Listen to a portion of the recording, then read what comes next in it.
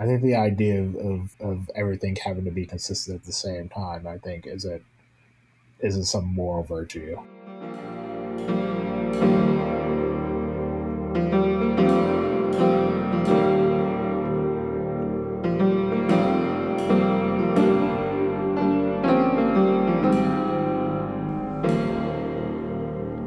Hello, the internet. You are listening to Changed My Mind with Luke T. Harrington, the show where I talk to people who have changed their minds about something big.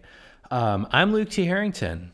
I'm an award-winning novelist, a best-selling humorist, and noted perpetrator of widespread voter fraud. Not really, just for the record.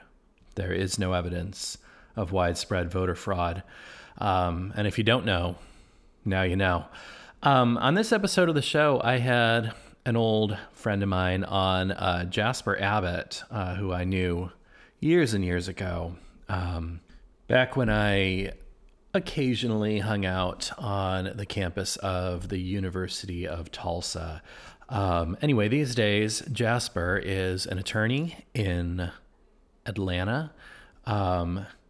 Was part of the push to turn Georgia blue, which we talked about a little bit in the interview. But what I talked to him about on this episode is his shifting perception of single-payer healthcare. Was once a libertarian, believed everything should be based on the free market, but after having to deal with a chronically ill wife, has changed his mind about that. So I'll go ahead and let Jasper speak for himself. I'm going to flip you over to the interview, and I will see you on the other side.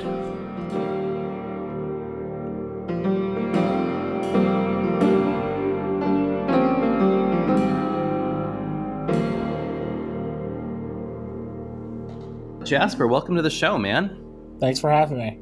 Jasper is a lawyer and attorney in the Atlanta area, dealing in the world of medical malpractice, which is pretty cool. Jasper's someone I used to know many, many years ago, but we've kept in touch on social media. He reached out to me the other day and said I would love to come on the show and talk about single-payer healthcare, which is something I'm very interested in and something I'm sure that you have a great deal of insight about. So before we get started, do you want to introduce yourself, tell people what it is you're doing these days? Was born and raised, I'm 34. I was born and raised in Tulsa, Oklahoma. Went to Kansas for college and then back to Oklahoma for law school. Became a lawyer, passed the bar and all that good stuff. Spent about 8 years in Oklahoma practicing law. My wife decided she wanted to get a PhD in psychology. So we moved, partially for that purpose and partially to be close to some family members out here. We moved to Atlanta so she could pursue that degree, and been out here about almost 2 years now practicing law. We have one son who's 5, and that's pretty much what I've been up to for the last couple of years, and trying to avoid the pandemic, obviously. Right on. I don't know if you mind my mentioning this. As we are recording this, we're recording this about an hour after a guy named Joe Biden gave his presidential victory speech. And it sounds like you were one of the people on the ground involved in turning Georgia blue. Am I right? Yes. So that's actually kind of funny because I was actually on the board of college Republicans in University of Kansas when I was in college. Uh-huh. So historically, I've been a libertarian, and my politics have leaned increasingly left over probably the last couple of years. Yeah, we worked with Georgia Democrats. I worked with them over the last week at polling places and canvassing voters throughout the state to, help turn Georgia blue. So I'm excited about that, glad about that, and hopefully it'll stay that way. Well, you guys did a heck of a job, so congrats. Well, I guess we're going to talk about your political evolution tonight. So why don't we get into it? We're talking about single payer healthcare. So I assume that means you were against it, and now you're more for it. Yes. Yeah. Okay. So why don't we start there? Why don't you talk about your political background, why you were not a fan of the idea? My existence has been relatively privileged, which is funny considering I'm black that I would say that. That's Not honestly, only black, but from Tulsa. but um, both my parents had advanced degrees, upper middle class life, rather comfortable existence. I became a lawyer because I just needed something to do. It wasn't particularly like an arduous process for me, Hmm. anything like that. As a result of that background, my politics historically were very sort of libertarian. Hmm. Everyone needs to do everyone needs to find their own path in the world and you can't depend on others, that type of thing. Hmm. um, and that was my politics probably from as far as I can sort of really had political conscience at all, probably like middle school through most of college. Hmm. And in law school, um, I really sort of started rethinking some things based on some challenges I was presented with regarding. It became increasingly clear to me that America was not set up for this sort of meritocracy rise of the best in the ways that I had generally perceived it for so many years. Hmm. Can you talk The about that a little more? Yeah, so we have the electoral college, right? And Hmm. you think, oh yeah, this different states need to be represented, and this is just a system that we developed that it makes complete sense and is reasonable and rational. But then you realize, no, this had a lot to do with the fact that we had this whole distinction of slavery and these Hmm. competing social interests when this country was formed. And those competing social interests were baked into the Constitution in such a way that we wanted to make sure that those slaveholding states could preserve certain rights and duties and dignities for the Southern way of life or whatever. Hmm. And we baked that in to make sure they could keep that power, right? Hmm. Hmm. It's not it wasn't really this, noble experiment. It was how do we preserve the way our society is functioning now, Hmm. and we Hmm. sort of accepted it as is. Uh, Yeah, it's interesting that you bring up the Electoral College on the night when the presidential election is more or less decided. We'll see how things go in future weeks, I guess. But I feel like we seem to be having this conversation with increasing regularity as it becomes more and more likely that candidates lose the popular vote but still win the Electoral College. From what I know, which I'm not claiming any expertise, I mean, it sounds.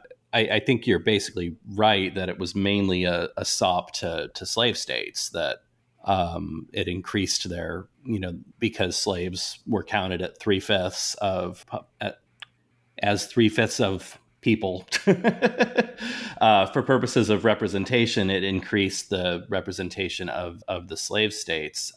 Is that I mean, that's sort of where I'm getting. I mean, part of it is so really what I'm getting at is the political realities that existed in America when it was formed caused the system that we have. right? And Right. those political realities were we want the vote, we want power to be vested in this contingency of landowning white men.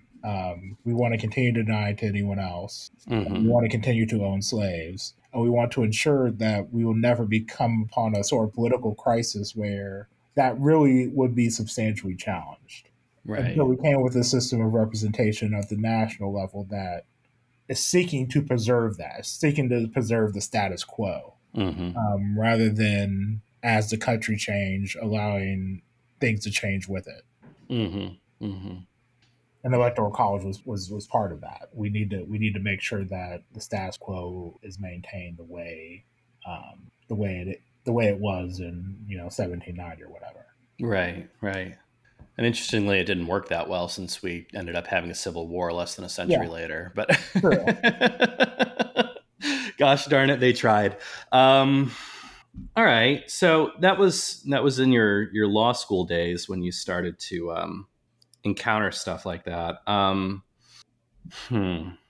do you think that says about our education system that you have to get all the way to law school before you learn about the I mean, I'd learned some things about it, but generally okay. it hadn't. I guess in certain ways it hadn't sunk in how baked in these things were. Sure. It was sort of like, yeah, the history of racism in this country is bad, is inconsistent with sort of my idea was racism is evil and bad and wicked, and it's inconsistent with the spirit of what the founding was. And then you realize, no, the founding was in part to preserve this social hierarchy Right. as is. Right. And it wasn't like they're like, yeah, these whole principles of liberty and freedom that we're expounding in these documents, we intend them to apply to our hearts intend them to apply to everyone, even though we can't in social reality now have them apply to everyone. No, we never intended for them to apply to everyone. Yeah. Well, and obviously there's a tendency to think of the founding fathers as this divine set of geniuses who knew exactly what they were doing and were building the fairest system they could for all eternity, and how dare you question it. But I mean, the origin of the Constitution, like the origin of almost any legislation, is one of a series of very contentious compromises Yeah, between people on a very large spectrum, even on the slavery issue, all the way from idealists who wanted to get rid of it to people who felt iffy about it but accepted it as like reality, like an inevitable reality or whatever, to people who were like very much in favor of it. You're talking about this process of kind of waking up from kind of this idealist libertarianism to more of a nuanced understanding of the source of the systems we have. Let me ask you this: prior to law school, prior to encountering these ideas, had you thought seriously about the healthcare system, or? I mean, I mostly thought of it as this works for most people. Mm-hmm. I mean, the few it doesn't work for, that sucks. But generally, this is a decent system and way of managing healthcare, Mm-hmm. and Mm-hmm. we just need to let the government sort of get out of the way, and companies will inevitably make right and good decisions that will improve the quality of healthcare that we receive in this country. Mm-hmm. Mm-hmm. So when you get out of college, do you go kind of directly into malpractice law, or what happens then? So after I got out of law school, I went. It was a really bad time economically. So it was 2010. Oh man. Um, Literally, by all statistical data, the worst year to graduate law school in the history of this country Wow. for finding gainful employment. So I Yeah. really found what is known in the law field as a doc review job. And to tell you how doc review jobs are looked at, there was a website called, can I cuss on here? Sure. Go for it. Called shitlawjobs.com. And the job I had was on this website. Just to give you an idea of how things were going. So I did that for a while. Got married, and then about 6 months after that, ended up in sort of med mal defense work Mm-hmm. for a small firm in Oklahoma City. Okay. Yeah. Yeah. I mean, I graduated undergrad in '07 with a degree in English and film studies, so I know the feeling.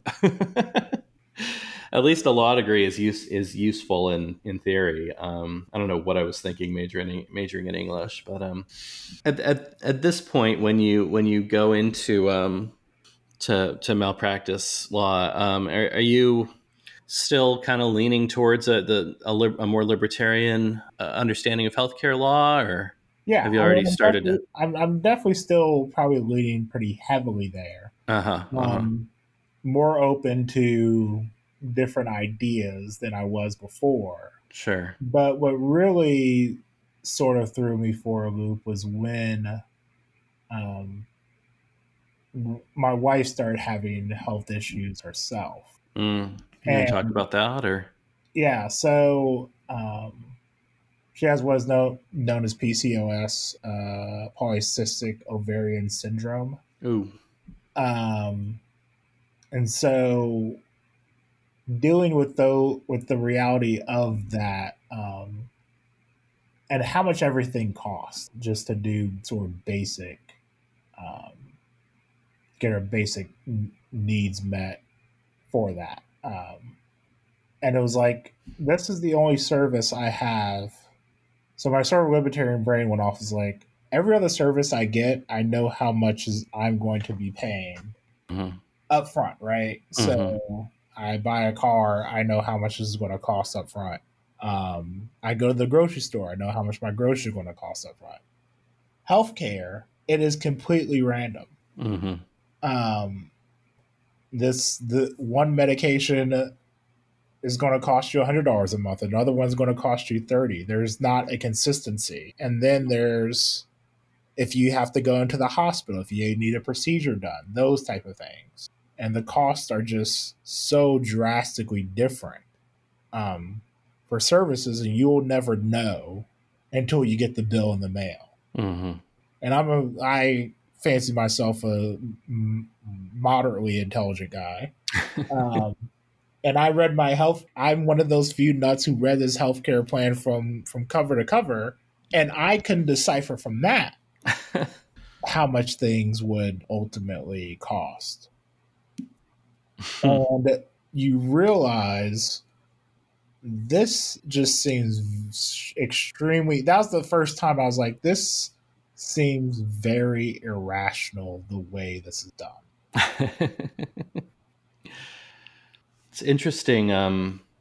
It's interesting that it was a personal thing, considering you were already, tangentially or semi directly involved in the industry. Which I don't know if maybe malpractice law is a bit too far removed from insurance, but yeah. Okay, so you realize how kind of insane the system we have in place is. Which I agree with you. Thankfully, no one super close to me has ever had serious medical problems, so I haven't had to deal with that firsthand. Um, but yeah, I mean, where did that take you then? I mean, did you? I assume you didn't go straight from that to like we need single payer now. Did you, or did you? I don't know. Okay, how do you have an effective one? How do you have an effective healthcare system where people aren't being placed in financial distress from literally a single procedure? And should people still have financial distress from a single procedure or condition or anything like that, right? Yeah. Yeah. Should people be going to the poorhouse because they had health issues? Mm-hmm. Um, and so I started thinking about those things, Mm-hmm. and what you really realize is, I mean, something like well over half of the actual healthcare expenditures we're already making right now are through sort of public programs, through Medicare, Medicaid. Right. Um, and so what happens is, okay, we have Medicare and Medicaid that are making the bulk of of this money that we're spending, and then we have a substantial uninsured population that when there's emergency medical care, the law requires the hospital or facility to treat them. Mm-hmm. Obviously, they can't be paid for that. And so what happens is the people in the middle, like you and me, Mm-hmm. the obvious thing that a hospital, the rational thing that a hospital is going to do is try to choke as much money out of us and our insurance companies as possible. And that is simply not a sustainable model for how you effectively provide services to people, particularly considering one of the things that could help drive down our health costs is that people spent more time doing preventive health care. But if I have a medical issue, my the system isn't set up for me to say to think I should go to a doctor. Mm-hmm. It's to say, how can I remedy this myself, Mm-hmm. rather than turning to some needed health care. And Mm-hmm. that and most of the time that whatever I do, take some Advil, whatever, is going to be fine, right? But you have those scenarios where a guy is getting headaches every day, migraine type headaches, etc. And it goes on for a while, and he's just sort of doing the over the counter type of thing. Mm-hmm. And then eventually he's like, I have to go to a doctor now. And it's Mm-hmm. like, okay, you have this tumor. Mm-hmm. Maybe if you could have gone earlier and had a better sort of trajectory of your long-term health had you gone earlier. But the whole system incentivizes you not to do that, because that is some inordinate amount of money out of your pocket every time you enter into that doctor's office. And once I sort of started thinking through these things, it's basically one of two choices we have. Either we have a truly capitalistic system, which would mean we don't have Medicare, we don't have Medicaid, um, and hospitals can turn down patients whenever they choose, Mm-hmm. Mm-hmm. and of course that result in people dying, Right. and people dying based on some stuff that's preventable, some stuff that isn't preventable, but us essentially choosing as the sort of most prosperous country economically that's ever existed, Mm-hmm. that a certain portion of our population simply has to die based on their economic condition. Mm-hmm. Um, and then on the other end, you have the full state run medicine option. Now I'm not now when I say I'm sort of single payer, I don't know exactly how I feel about how it should work necessarily, how it should Uh-huh. be administered, and there's details on that. But that to me seems our current system seems unsustainable, and the complete free market system to me seems unethical. Mm-hmm. And Mm-hmm. so I'm really left with this other third option, the single payer system, which seems, I'm not saying it's going to be perfect. I'm not saying it's going to magically cure things, because I think a lot of the healthcare issues in America have to do with what we eat, how our society functions with stress, and a lot of I started doing keto and lost something like 50 pounds in the last 3 months. Um, Wow. and Congratulations. well, Congratulations. and so I think a lot of this health stuff has a lot to do with personal with some choices that we're making individually. Mm-hmm. But I think our society is set up for us to make those choices. Like it's been really difficult for me. I have to make my own meals because basically you get anything, it just has a shit ton of carbs and sugar in it from anywhere. Yeah, yeah, I hear Uh, you. and so I think we need to deal with that, and I think that would help a lot on the how you pay for it, or how it is administered, etc. But Mm-hmm. I think our current model can't function because it screws over a significant portion of our populace who's working, who's in the economy, and I think our only option is to sort of develop some sort of single payer administration of the way we do healthcare. So are you a Medicare for all guy then, or? I mean, I'm not I'm not particularly a fan of the way Medicare is necessarily run. Uh, I think probably the best description, my position would be, I don't know necessarily needs to be a federal thing. mm-hmm, Maybe individual states sort of have their own Georgia Health, and that pays for everybody. mm-hmm, So I'm not sure on how I feel for Medicare. Like, I'm not opposed to it, obviously, mm-hmm, um, but it's really difficult for me to the libertarian part of me still is weary of bureaucracy, and so Medicare for all, just so many bureaucrat snafu's that um, would come with that. yeah, yeah. I guess the elephant in the room that has to be addressed is there seems to be this huge hurdle to getting there in the U.S., which is when you start talking about state-based healthcare, single-payer healthcare. Immediately, all people hear is my taxes are going to go up. And I mean, I feel like I am aware of the fallacy there, but what would you say to convince those people? I mean, my thing is, go look at your pay stub right now Mm-hmm. and look at how much is taken out for Medicare right now. And then consider that your employer is also paying that same amount separately into your Medicare, Mm-hmm. right?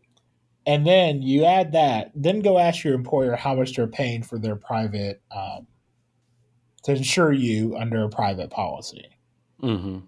and you realize it's pretty ridiculous um, how much is being charged overall for you to get for you to be able to go to a hospital and get a $5,000 ER bill. You're still being, paying $500-600 a month to do that. Mm-hmm. You know, Right.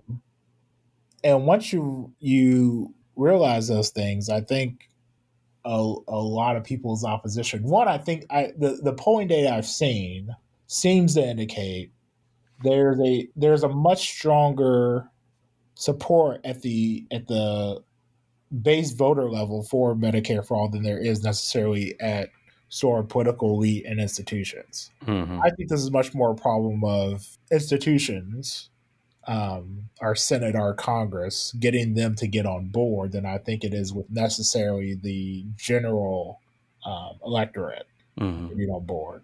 Mm-hmm. I mean, we've seen it this sort of election cycle. So Florida votes for Trump and also votes for a $15 minimum wage. Um, it's because a lot of people are like, they can look at something like that and say this would help me. Mm-hmm. Of course, there's going to be some increase in taxes, but if it's not, if that increase in taxes come from basically the same sources they're coming for now for your health care. I mean, those are tangible decreases on your income when your employer has to pay X amount of dollars for your fringe benefits. Um, that decreases the money available for your wages. So you're effectively being taxed on it by that already, and simply change the name of or the way that it's sort of divvied up and where that goes to. Um, I think would be a lot less impactful on most people Mm-hmm. than people think. Well, let me ask you this, because I'm curious. Since your livelihood obviously depends on the medical industry to one extent or another, um, do you see if this were to happen, if healthcare were to shift over to some sort of publicly provided system, do you see that impacting your career at all?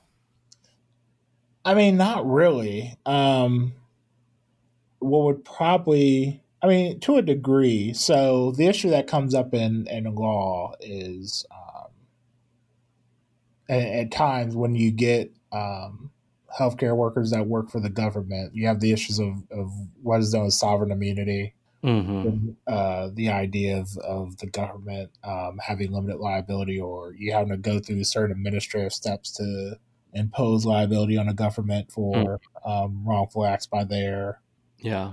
employees, and so there's a chance, that this would increase the number of, say, state-run medical institutions, and a number of private corporations would get out of the healthcare industry. But Mm-hmm. I think that is actually, I think that the chances of that happening or not necessarily the chances, but the impact of that overall in the healthcare industry would be less than what people think. I mean, you can still make very good money running a hospital as a corporation Mm-hmm. at Medicare rates if everybody's paying. If every single service that walks into your facility is paying, Right. like if every single time you're going to get that bill, because I mean, we all know. Like I have a couple medical bills out right now. Like I'm paying them off slowly, and that's generally how we do it now.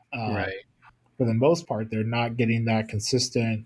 At the end of the month, I'm going to get this. I'm going to get this check for this full service that I provided this past month. Mm-hmm. Mm-hmm. And a government program at least provides that. Mm-hmm. Um, So I think you can still make the industry profitable enough to where private corporations will still be in it at a significant level. But I don't think it would have a significant impact on what I do. Mm-hmm. Cool. Yeah. Yeah, I can imagine someone hearing, what was the word you used? Not immunity, but what for government employees? Um, Oh, it's called sovereign. So sovereign immunity isn't sovereign immunity. isn't a definitive immunity. So basically, we got this from England. So Mm-hmm. basically, it's you can't sue the king. um, is the idea. Yeah. But states have generally waived it to one degree or another, and there are ways around it to one degree or another. Mm-hmm. That's just a legal hurdle you deal with whenever you're dealing with claims against a government entity, Mm-hmm. or losses against a government entity. Right. And so it creates some extra issues that you don't have when you're suing a private entity, but Mm-hmm. they're largely minimal, but they exist. I was just going to say, I can definitely hear someone hearing that, and being horrified that, if my state sponsored doctor screws up, I don't have the right to sue. No, it's not. It's not. Yeah, it's not like that at all. Okay. All right. Let me ask you this. Were you libertarian earlier in life because you came from a more libertarian background? Were your parents libertarianish Oh or no. no? So my mom is what I would describe as pretty conservative evangelical. Mm-hmm. My dad I would describe as pretty far left, Interesting. Bernie Sanders esque type of political view. Mm-hmm. But so yeah, it's not in my family at all. Like it's really funny because in a lot of senses, I'm the I'm probably far to the left in a lot of ways than most of my family, but pretty much my entire family, my entire life has voted Democrat Mm-hmm. across the board, no matter what. Yeah. So like same sex marriage, like no, like almost no one in my family, with a few exceptions, supports same sex marriage. Like I'm like, what's the issue? What's the problem? And that's generally always been my take on it, which has run me into issues with evangelicals. Obviously, Yeah. um, I'm not as committed to the quote unquote pro life position because of my libertarianism, which runs Mhm. into issues. But that's not how my family leaned at all. Hmm. Um, it just was So that my was little quirk. that was your teenage rebellion then. I mean, I don't know if it was necessarily rebellion. I think it was sort of like, I mean, you're 13, you read on Ayn Rand, and you're like, yeah, that makes sense about the world, and then you're not 13 anymore. Eventually, and you realize, yeah, this sounds like an insane person. Yeah, I didn't get around to Atlas Shrugged until I was 30, I think. So that's probably for the best. All right. Well, let me ask you this. How has your life changed since your beliefs changed? Or maybe it hasn't. I don't know. I don't know if my life has necessarily changed. I feel like I've been going through this sort of slow burn process. Mm-hmm. Um, my dad's convinced you'll be socialist enough, soon enough, basically. But I feel like I've been going through this slow burn process where I'm looking at the world differently than I looked at it 5 years ago, 10 years ago. Mm-hmm. Um, like I think 18-year-old me would be like, "You're what happened to me." Um, and I hope to continue to grow in that respect. But I don't necessarily think my like it wasn't like some Damascus Road experience. It's Mm-hmm. more than things percolating in the brain and stirring in my life in such a way to where okay, this is where I am now Mm-hmm. in reality. So I don't know if it's necessarily changed all that much, other than I mean, I guess I vote differently, but not even though I was involved heavily in the election last week, I'm not particularly fond of politics or politicians. Who is? So it's changed, but it hasn't. I can't really point to say this is some really different thing I'm doing than what I was doing before. Mm-hmm. So Yeah. Yeah, I appreciate what you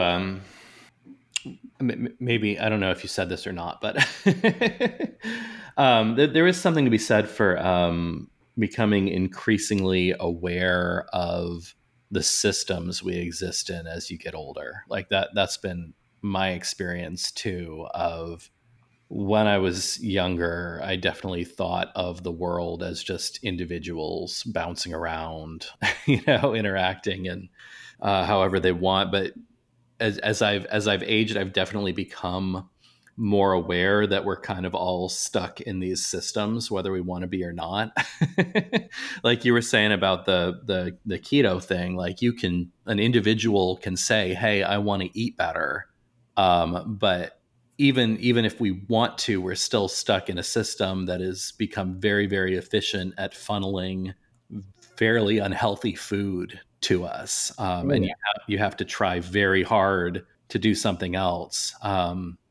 Or if you say, "Hey, I want to get more exercise. I'm going to stop. I'm going to start walking to more places." Well, you're still stuck in a grid that was laid out with the assumption everybody is going to own a car and drive most places. yeah, So I don't know if that's a profound thought, but I definitely relate to this idea of, I used to think people were more just individuals making choices, and now I'm just kind of like, well, we're all kind of trapped in this system that funnels us towards certain choices. So we kind of need to change the system if we want to change people on a mass scale, if that makes sense. no, I think I generally agree with that sentiment. I still have a strong streak of rugged individualism in me, just Mhm. because as my wife says, I have um, um she gave me this psychology test. She's in this clinical psychology program. She gave me a number of psychology tests throughout our marriage. And she's like, I have one of the strongest she's ever tested for internal locus of control, um, where I'm sort of not. I'm not dependent on people's approval for things I do. So basically, like if I do something, it's solely because I want to do it. It's not like I feel any sense of like duty to anyone else, um, which I guess is sort of a good and bad thing. Yeah. Um, but so I still have that sort of rugged individualism. Like, well, if you want to do this thing, you just do it. Which isn't helpful advice as I'm learning raising a son. Um, but so I still think of people in sort of individual terms in a way that I think goes sort of against this. But I recognize there are sort of social realities that they also exist in, and Sure.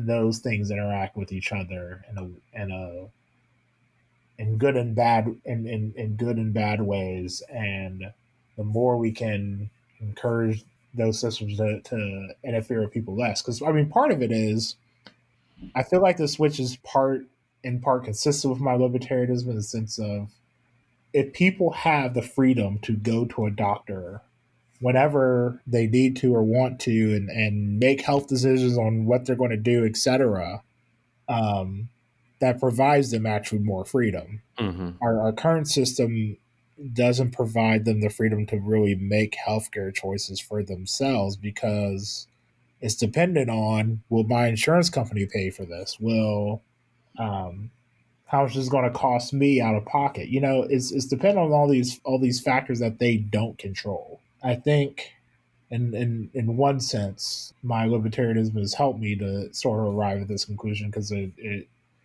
this gives me greater control over what you do as far as your health. Yeah, I heard an interview with Pete Buttigieg a while ago, and but he said something that was really striking to me, which was it was something along the lines of like, I find it hard to understand how so many people for so many people, the only thing they can imagine restricting their freedom is the government, you know, which I thought was just a really interesting and concise way of putting it. Of that, you know, there's all these other entities in your life that can restrict your freedom, your employer, your healthcare provider, et cetera, et cetera. You know, your landlord or whatever.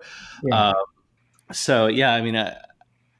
I'd like to have that conversation on a national level about what true freedom really is and what restricting freedom actually means. I think a conversation like that is very much overdue. So, I agree. aside from your new beliefs themselves, what would you say you learned from the experience of changing your mind?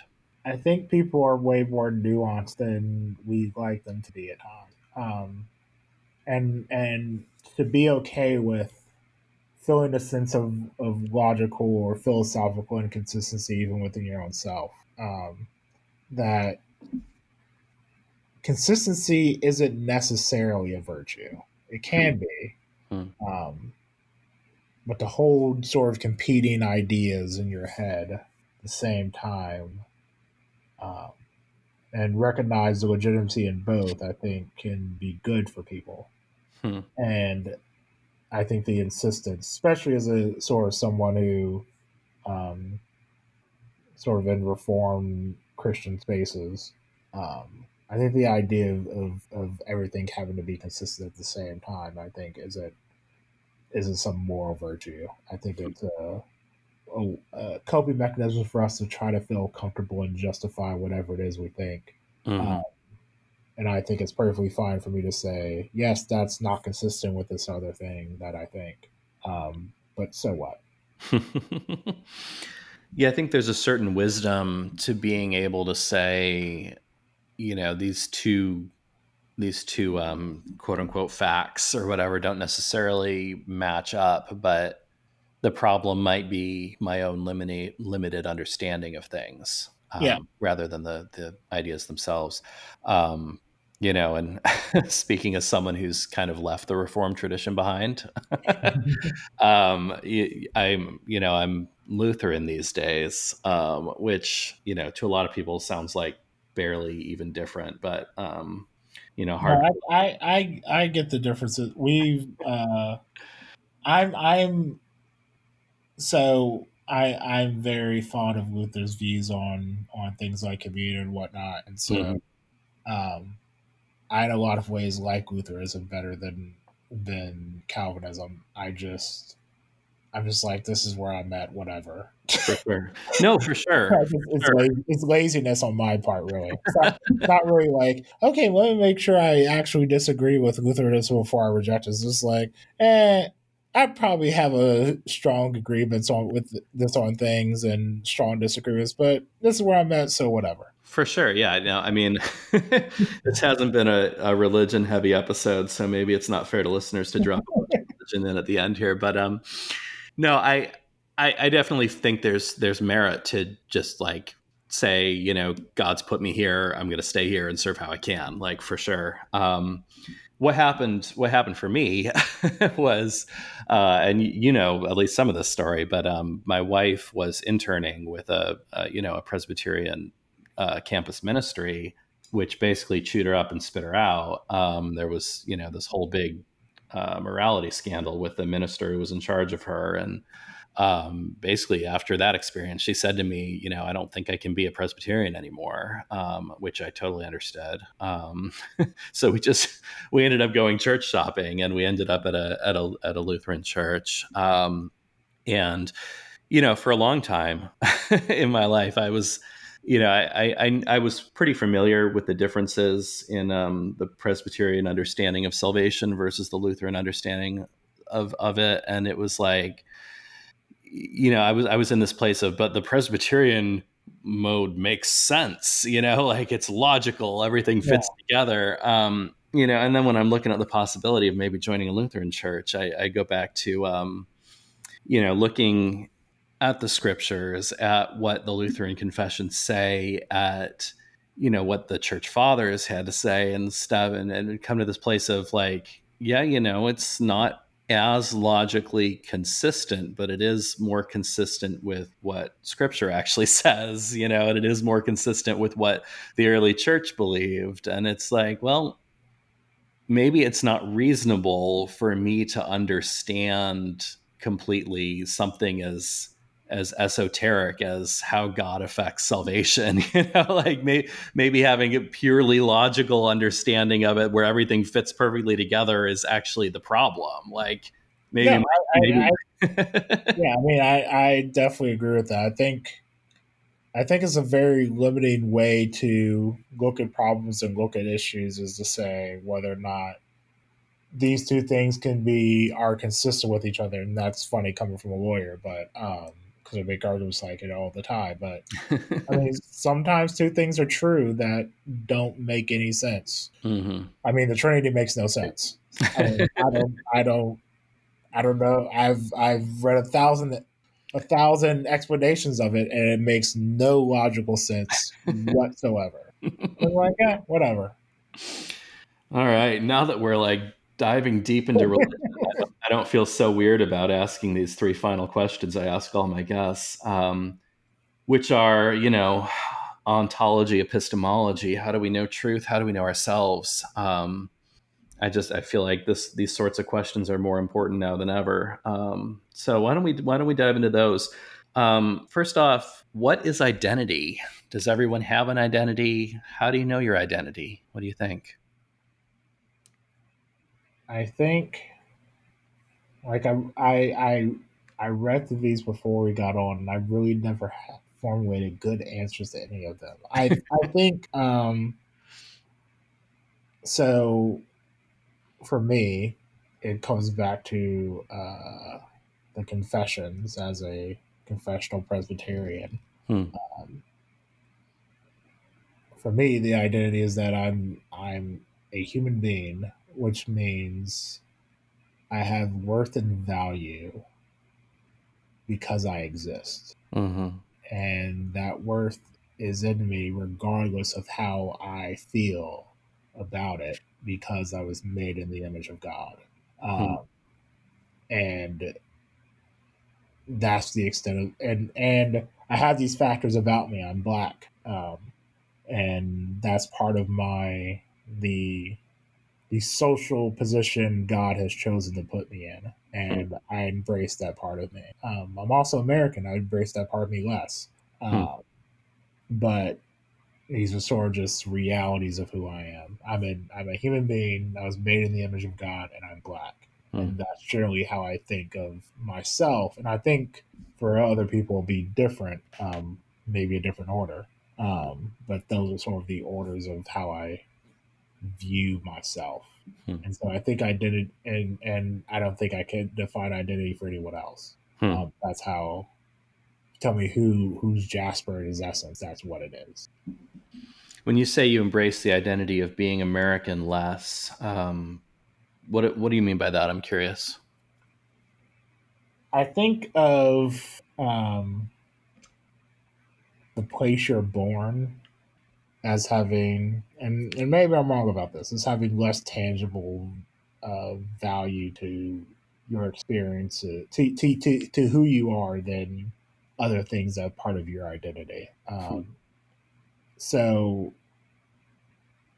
like everything, the physical me could be exactly the same and simply have been born in France, right? Mm-hmm.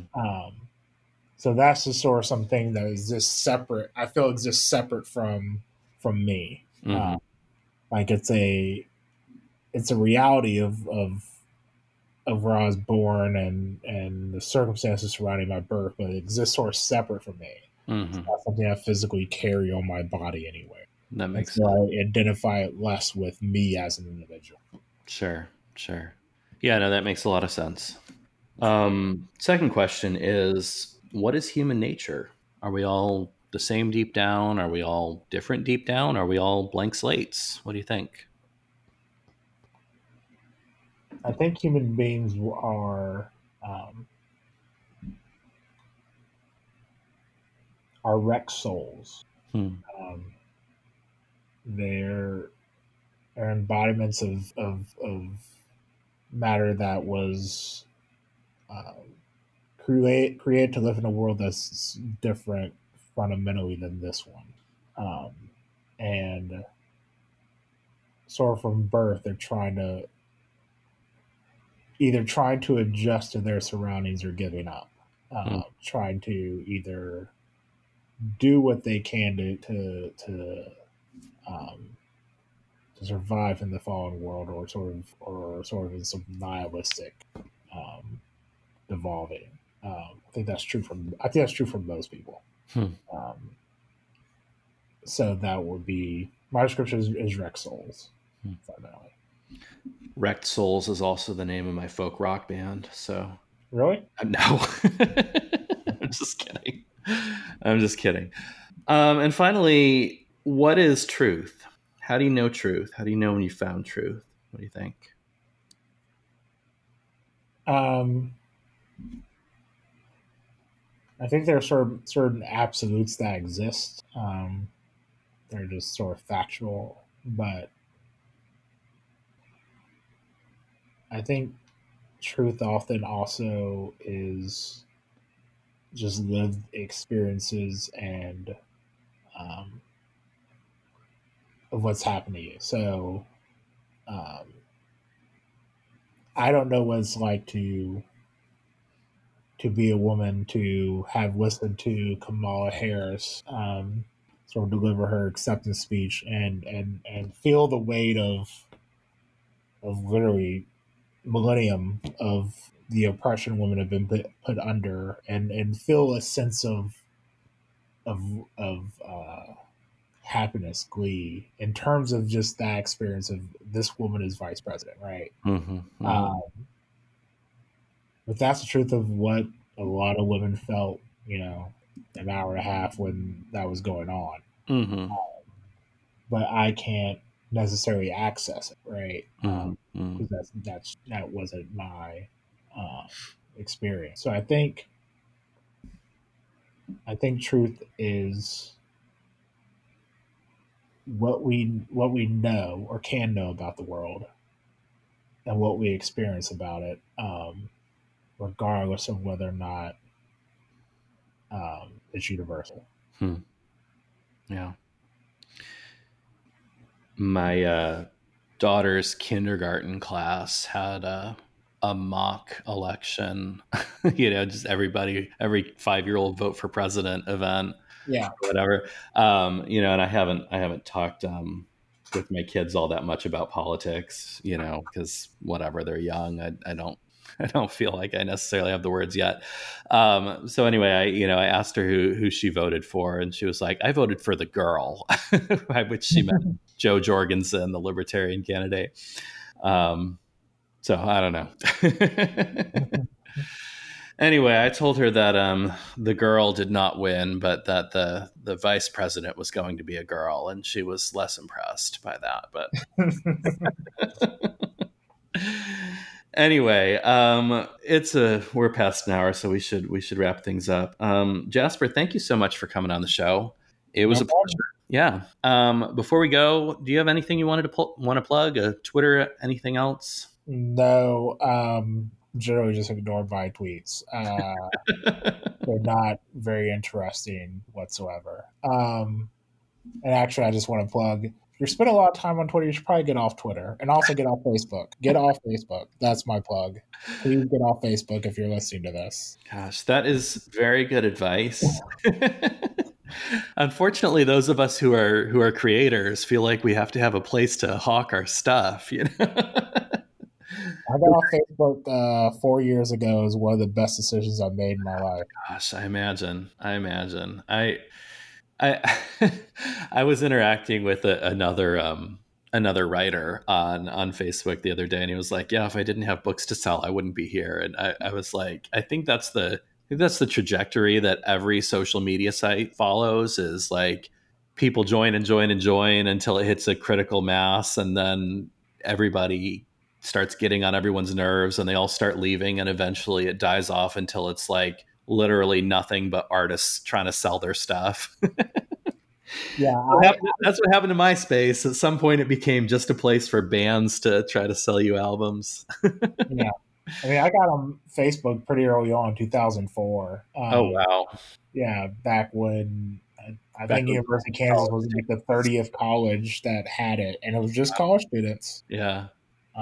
The only good thing that I ever got from Facebook is some dates, but that's about it.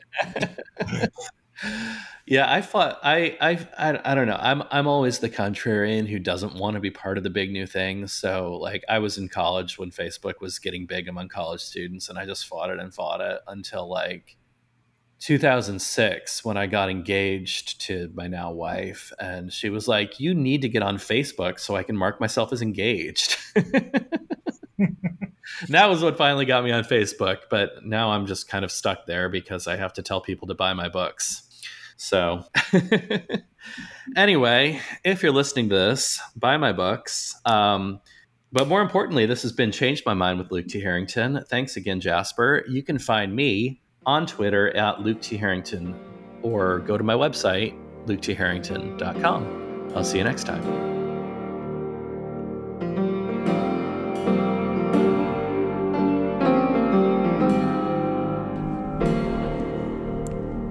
We are still picking over the results of the 2020 election, trying to figure out exactly what they mean. What we can be fairly certain about is that Never Trump beat Trump. I don't think Joe Biden was a candidate a whole lot of people were excited about, but they were very much excited about voting Trump out of office. So that's what we got. We didn't exactly get the blue wave, quote unquote, a lot of people were hoping for. The Senate, for all practical purposes, is still up for grabs, depending on how the runoff elections in Georgia go. So, good luck, Jasper. Meanwhile, the House of Representatives still under Democratic control, but they did lose a few seats. So, clearly it was not a Democratic blowout. Now, the thing about the American election system is it's pretty easy to pick a candidate. It is not easy at all to communicate to the world why you picked that candidate. There is such a thing as exit polls, but nobody really takes exit polls all that seriously. They're not particularly reliable, and they don't shed a lot of light on things. But one interesting narrative I've seen gleaned from these election results is every single Democratic House member who openly advocated for Medicare for all kept their seat, which, there's geography to take into account there, but it's not super easy to argue with, right? Like, this is clearly a fairly popular policy. And what's interesting, and Jasper might have hinted at this a little bit, is that these progressive fiscal policies, raise the minimum wage, Medicare for all, etc. Surveys typically find that these are actually really popular ideas when people are just asked about them as ideas. Now, can you trust the polls? Mostly. They were off by a few points in this election, but they weren't off by that much. So, yeah, I mean, and the election results in Florida, again, are pretty good evidence of that, as Jasper pointed out, right? People voted narrowly for Trump there, but they also voted to set the minimum wage for the state at $15 an hour. And what's interesting is that we have all these very popular progressive fiscal policies like out in the ether. Like everybody seems to want these, but neither of our major parties is really meaningfully pursuing them. Now, obviously, that's true of Republicans, but even Democrats. I mean, they squashed Bernie Sanders in the primary really, really quickly this year. Now, lately, I've been reading Thomas Frank's latest book. It's called The People Know, A Brief History of Anti-Populism. It's a great book. Highly recommend it. I learned a lot from it that I didn't already know. And one of the more interesting things, more basic things that I learned from it was that populism used to refer to an actual political party. And I had no idea, which is a little embarrassing to admit. These days, usually you hear populism used as kind of an all-purpose synonym for demagoguery. There are a lot of people who called Donald Trump a populist just because he wasn't afraid to curse and say racist things occasionally. But once he was in office, what you saw was policy that was at best indifferent to the average person and more or less just more pro-big business neoliberalism. Now, Thomas Frank points out that that's not what populism actually was back when the People's Party, hence populist, was actually formed in Kansas in the late 19th century. In brief, what populism was, according to Frank, was essentially what became the New Deal about 50 years later. Because that's how long it took, that's how long it took for the populists to actually gain real power. In other words, populism properly understood is not about tone or about audience. It's about a specific set of policy goals that try to rebalance the economy in a way that doesn't so heavily favor those already on top. And Frank points out the populists, the original populists, the People's Party, the people who called themselves the populists, were not anti-intellectual. And in fact, they were huge proponents of making education available to the masses, making the classics, the great books, available to the masses. And they weren't racists, or at least they weren't unusually racist for their time. And in fact, part of the populist project, when it found its way to the South, was to try to unite the black and white working classes, because it was clear that if they united and stood up, the ruling classes wouldn't be able to stay in power. Now, the People's Party in its day was kind of a colossal failure, like nearly all third parties are in this country. Never elected anyone beyond some local offices. Did manage to briefly take over the Democratic Party when they nominated William Jennings Bryan, who was, like me, a Nebraska boy. He ran for president twice on the Democratic ticket, lost both times. And I mean, you probably know the rest. He got involved in the Scopes monkey trial, embarrassed himself there, and died kind of as persona non grata. But despite the fact that populism failed in its heyday, if that makes sense, it did eventually become ascendant under FDR under the New Deal. And as Frank points out, FDR never used the word populism, but the policies he ended up championing were more or less the same policies that populism championed, strengthening unions, getting off the gold standard, guaranteeing a certain level of financial welfare for the working class. And by pursuing these policies and uniting the working class behind him, FDR managed to win landslide after landslide in the 4 presidential elections he ran in, which you can no longer do. But anyway, that coalition of the working class is clearly a coalition that has since fallen apart. And it's fallen apart the exact lines you would expect it to: the white working class and the non-white working class. And the Republican Party has managed to capture the white working class through nothing more than vulgar spleen venting. I don't think it's too controversial to say that was literally the only thing Trump brought to the table. And meanwhile, the Democratic Party just kind of takes the votes of the non-white working class for granted, substitutes what you might call woke pieties for meaningful change. And it seems to work.